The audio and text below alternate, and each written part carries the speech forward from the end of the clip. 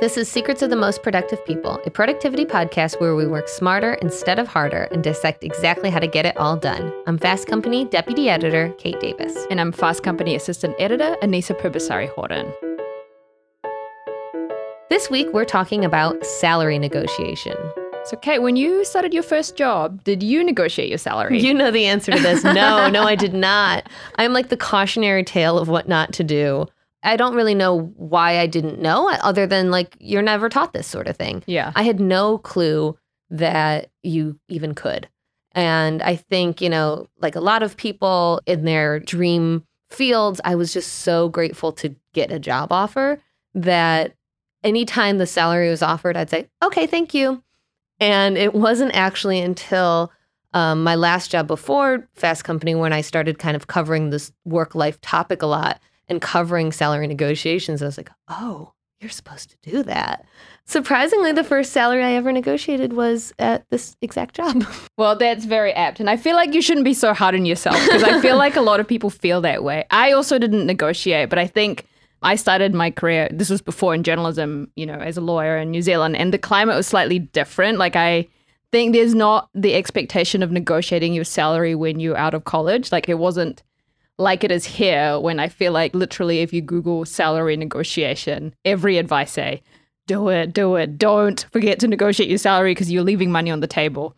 So I remembered when I was reading that, I made a conscious decision that for every job after that, I was going to negotiate, even if it was just a little bit, because there's always a little room to ask for more. You learned much more quickly than I did. Well, I guess I learned in my second career. But yes. Yeah. You should definitely negotiate at every step of the way, even in your very first job. But it is feasible that the answer is no and you still don't get any more money and whatever. And sometimes there isn't any wiggle room. That's true. But a lot of times there is. And I always say about negotiation at any level, the worst they can say is no. Exactly. Like, if a company has offered you a job, as long as you do it respectfully, they're not going to rescind your the offer. job offer if you ask for more money. Literally every recruiter I've talked to expects that you will ask for more. The first and biggest hurdle to overcome is getting comfortable having an uncomfortable conversation about money. Unfortunately, I think people view it, and maybe it's the word itself of like negotiation is like you're two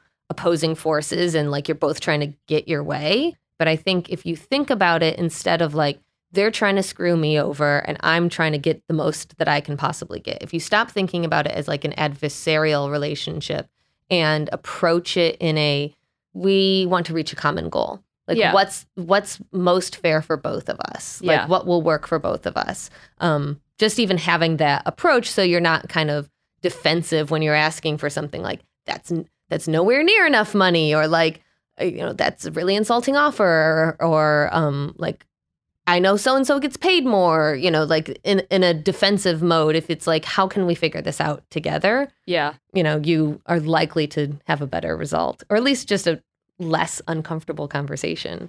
Yeah. And I think especially for college graduates, I feel like there is that narrative that gets kind of pushed down in terms of, oh, you should be grateful to have a job, and the power dynamic is a lot more, I guess, scary when you are starting your career. So they're more likely to think about it that way. But another thing, and, this might be kind of a very mechanical way to think about it, is it is a market transaction, right? Mm-hmm. You are selling your services in exchange for compensation. So it's a mutually beneficial arrangement for the company and for you.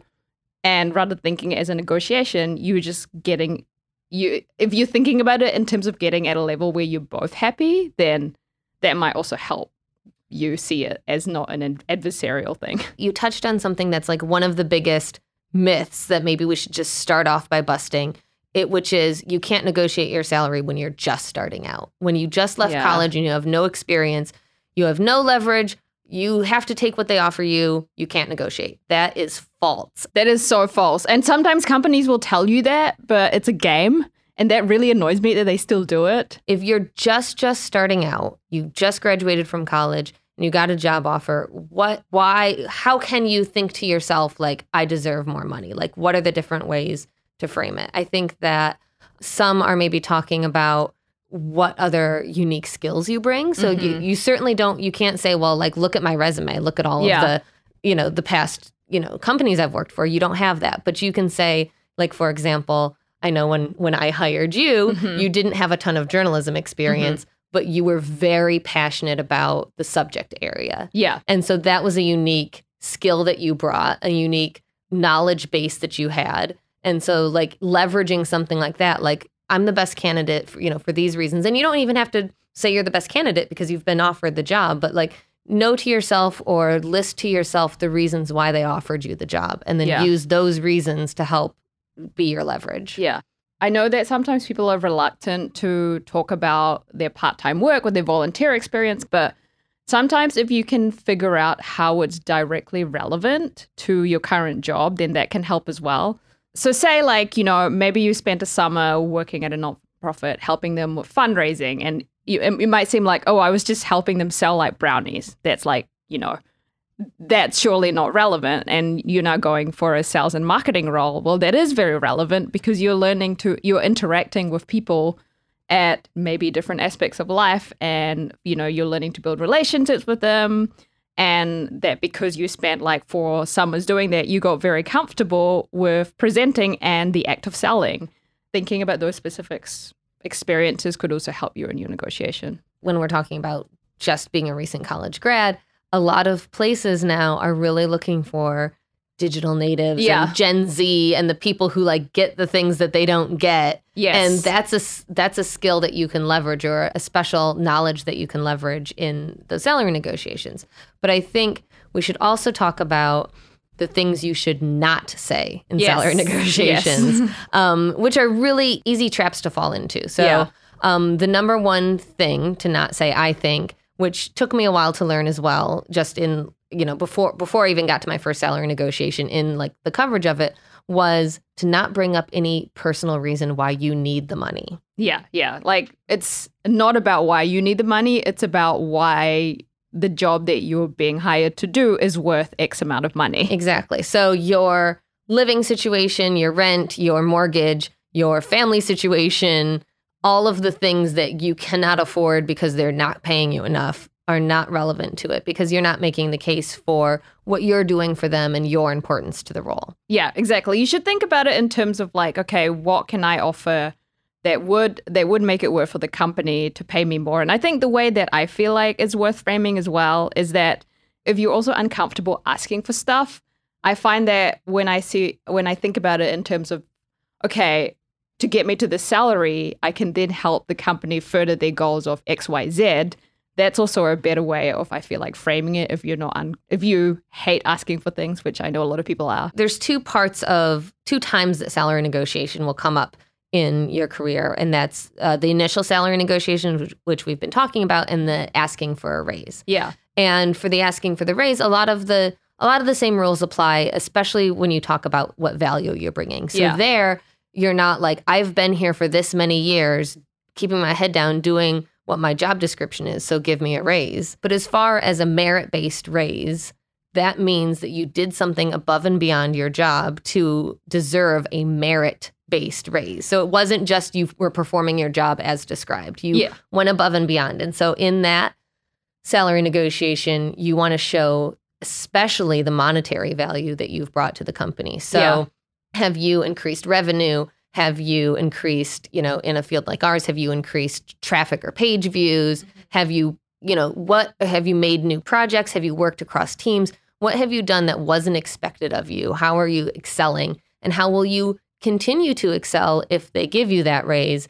And the underlying message is, and if you don't, then you might lose me, Well, there's also asking for a promotion, which might be slightly different. But sometimes if a raise meant a title change, you should look at what the person who is above you is doing and figure out how you can be doing their job at your current level. Sometimes that is what it takes to get a promotion, is for the company to see that you're already performing at a level above what you are. And then that's when they realize, once you've kind of presented all the evidence, the results, and the fact that your day-to-day activities and responsibilities is literally of a role that's above you, then, it's much easier to convince the company to give you that raise or that promotion. You brought up a good point about what other people are doing and what other people are making, because that's one of the potential minefields I think that people can step in the what not to say. Yeah. is I know Anissa is making this amount of money. Yeah. So I should make this amount of money. Like what other people make, even though it can be so infuriating to find it out, that if somebody at your same level or a level below you is making more money than you, it's not there. There's always going to be a long list of excuses as to why they went to they have a different education. Yeah. They had different experience. They came in at a time when we had bigger budgets. They, whatever. That's not going to get you what you want. And it's just going to make you look like you're quite petty and you're just keeping score. And again, it frames it as like, give this to me because I want it, not here's why I deserve it and here's what value I'm bringing. Yeah. I will say there is a way to bring that up without sounding petty. And, this is something that I know a lot of negotiation experts have told me. You can frame it as a question, and without going into specific, you can say something like, I understand that the market salary or the range for this role is, say it's between 60 to 70,000 and you're getting paid 55. And then you could frame it as a question. It's like, can you help me figure out what it would take for me to get in that range? You kind of are putting the onus on the management in that situation to justify why they're paying you less than you deserve rather than complaining about it. Yeah. And then if you ask specifically, like, what can I do to get to that level? Then that opens the conversations for them to come up with a list of, maybe deliverables that you have to meet. And then you have a reason to meet again in 6 months or a year or whatever it is you agreed on and be like, okay, let's go back and meet. And, you said I need to do these things. Exactly. See, I documented how I did all of these things. Yeah, like exactly. There's no backing out of that then. No, it's like we both agreed to this. Yeah. Yeah. And if they still say no and make up excuses, then that might be a reason to start looking elsewhere.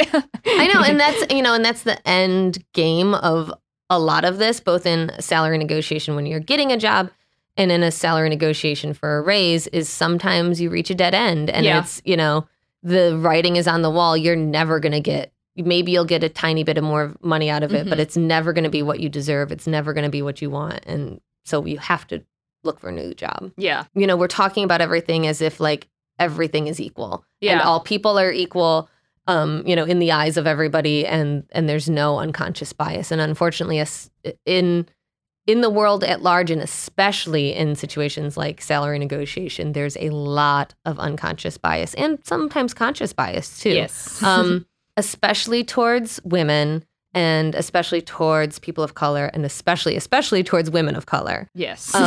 Let's first focus on the potential conscious and unconscious bias against women in particular in salary negotiations. So we've written a lot of articles about this. There's been a lot of research about it. I always say one of the most popular articles I've ever written in my 6 years at Fast Company was the one word that men never see in their performance reviews. And you can bet that I got that word in my very first performance review. So what's the word? Abrasive. So that plays right into the unconscious bias. And again, sometimes I think conscious bias that women would face in a salary negotiation. So when women demonstrate the same sort of traits that men are rewarded for, so assertiveness, confidence, when women are sure of themselves and sure of what they want and come in kind of in a no nonsense, like here's what I've done and here's why I deserve this, they are not rewarded in the same way that men are when they come into especially a salary negotiation saying, I've done a really great job this year. I have really knocked it out of the park. Here's everything that I've done. As you know, I'm the best at this and I've made these sales figures and I've done this. When they come in with like a list of their accomplishments, kind of bragging, which you really need to do in these situations. You can't other way. You can't be like, oh, everybody else helped too. When women come in like that, they are viewed as abrasive. They are viewed as pushy.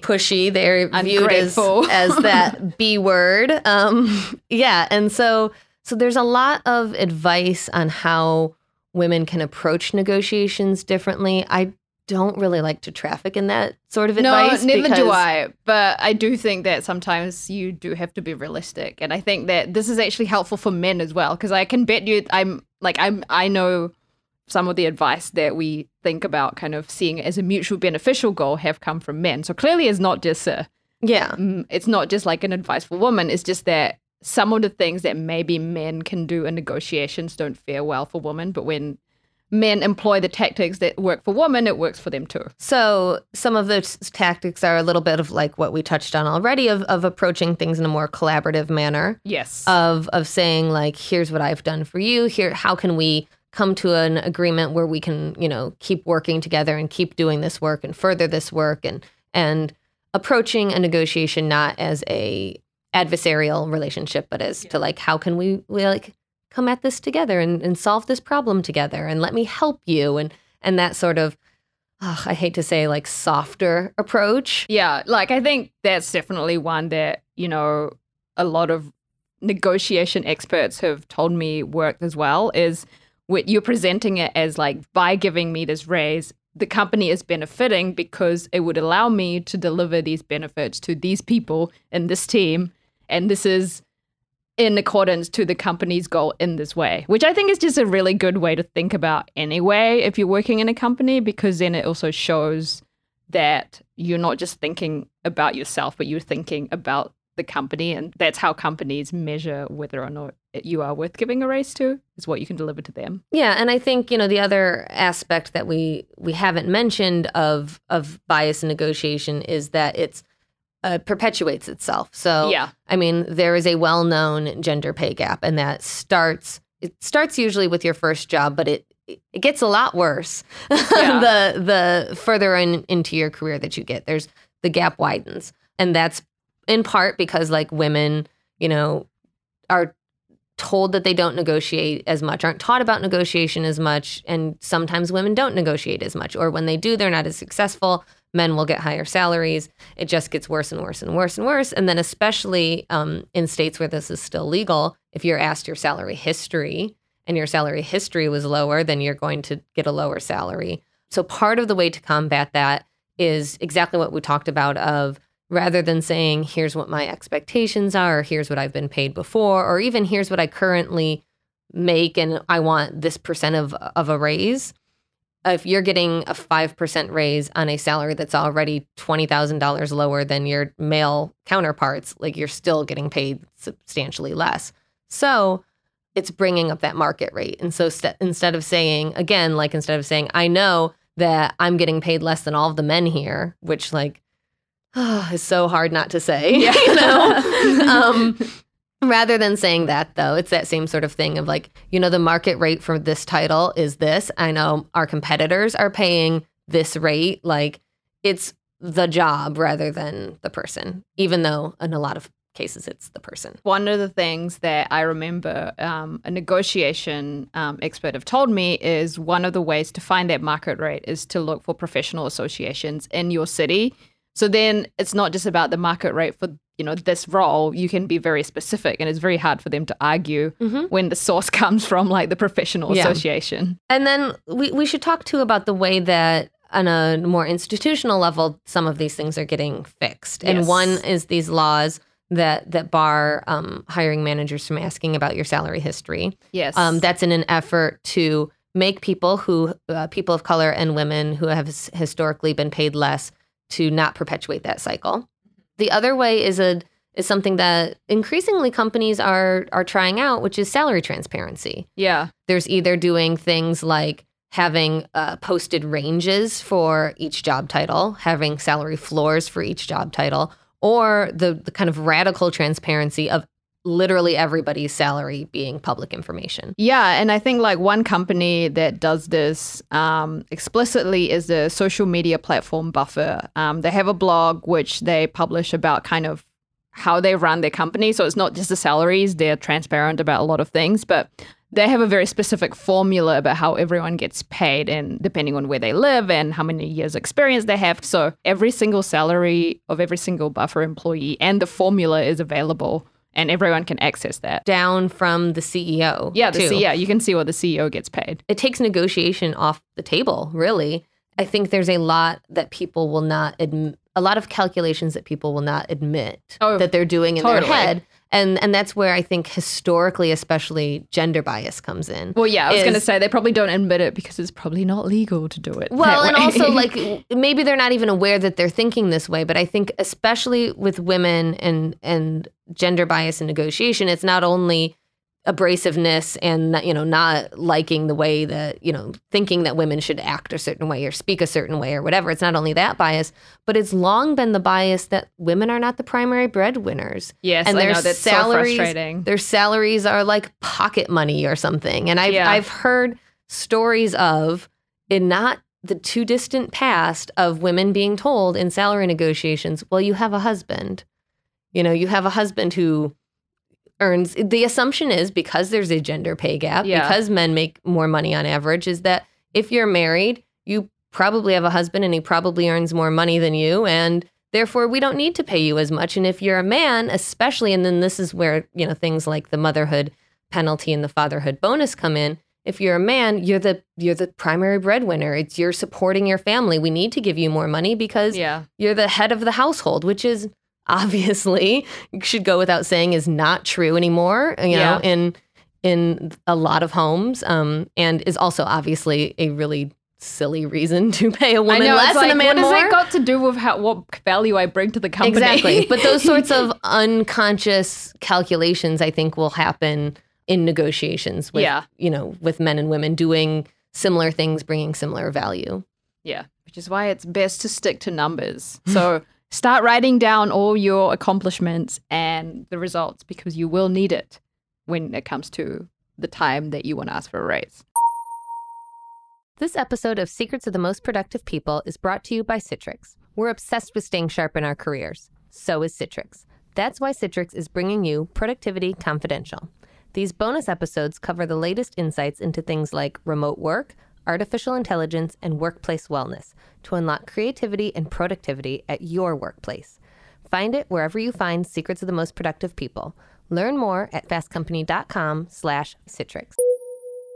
We've been kind of talking big picture. Let's address some listener questions on the exact sticky situations that you can get into in salary negotiations and what to say and what not to say and what to do and how to navigate those. We are here with Stever Robbins. He's an executive and leadership coach and the host of the productivity podcast, Get It Done Guy.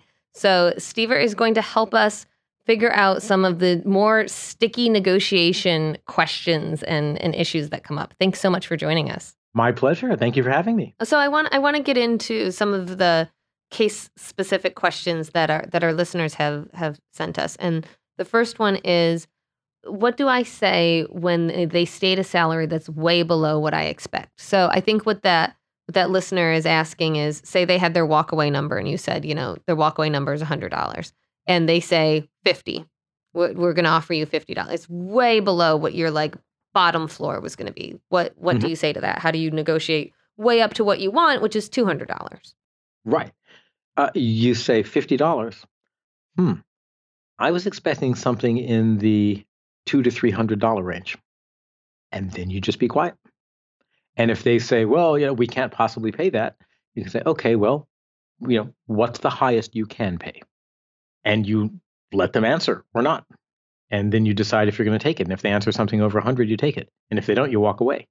I mean, at the end of the day, the goal is not to get the job, by the way. The goal in a salary negotiation is to determine the terms on which you may choose to go work for the company. Because if they're not going to give you a salary that is befitting to the job and that is what you want to live on, you should say no and go interview somewhere else.